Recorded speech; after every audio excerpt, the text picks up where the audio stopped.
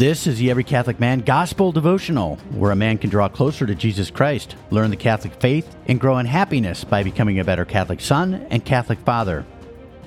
Today we hear how Jesus, with divine wisdom and heroic courage, protects and defends a vulnerable adulterous woman from a murderous crowd, and then forgives the repentant woman for her sins.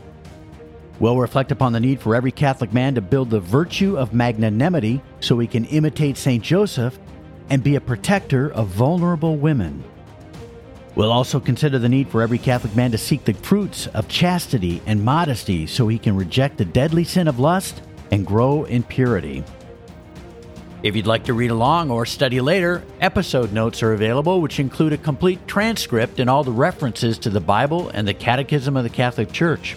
You can find the notes posted nearby or at everycatholicman.com. At everycatholicman.com, you can also find a daily devotion just like this one for every day of the year.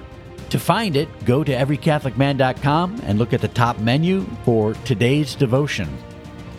Here is today's Gospel reading. Today's Gospel reading from the RSV Second Catholic Edition, available from Ignatius Press, is from the Gospel of John, chapter 8, verses 1 through 11. Jesus went to the Mount of Olives. Early in the morning he came again to the temple. All the people came to him, and he sat down and taught them.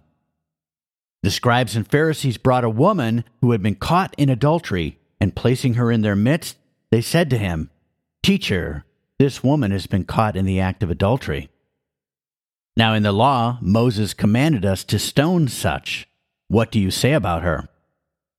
This they said to test him, that they might have some charge to bring against him. Jesus bent down and wrote with his finger on the ground. And as they continued to ask him, he stood up and said to them, "Let him who is without sin among you be the first to throw a stone at her." And once more he bent down and wrote with his finger on the ground. But when they heard it, they went away, one by one, beginning with the eldest, and Jesus was left alone with the woman standing before him. Jesus looked up and said to her, "Woman, where are they? Has no one condemned you?" She said, "No one, Lord."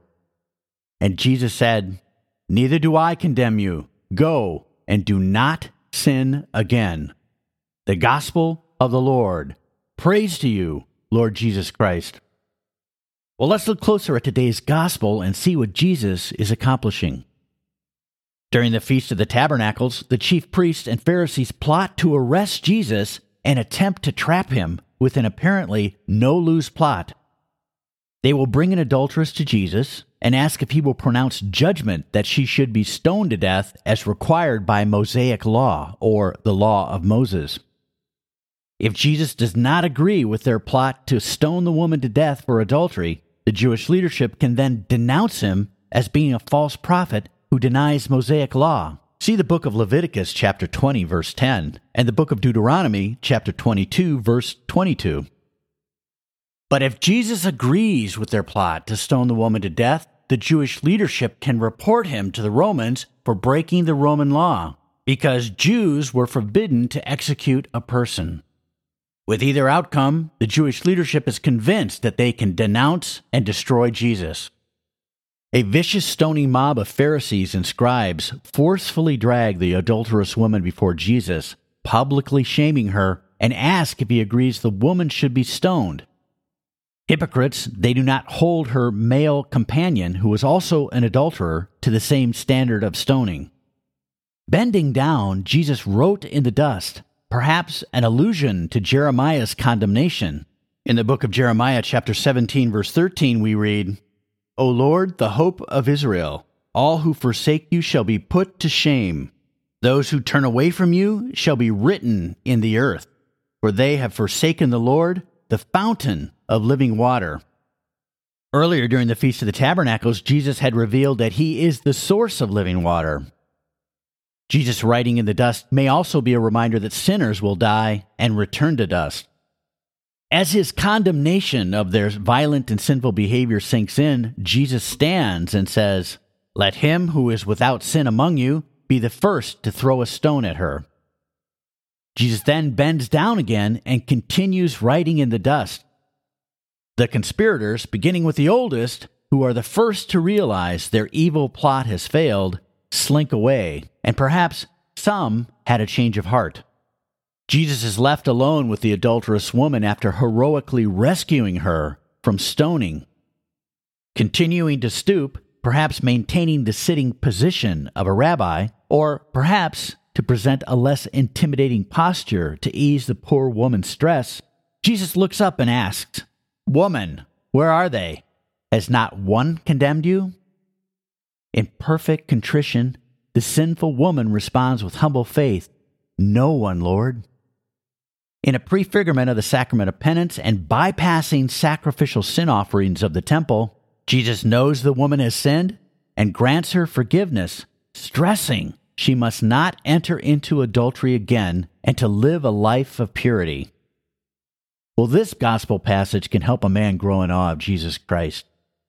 Marvel at the astounding way that Jesus defeats the evil, violent mob.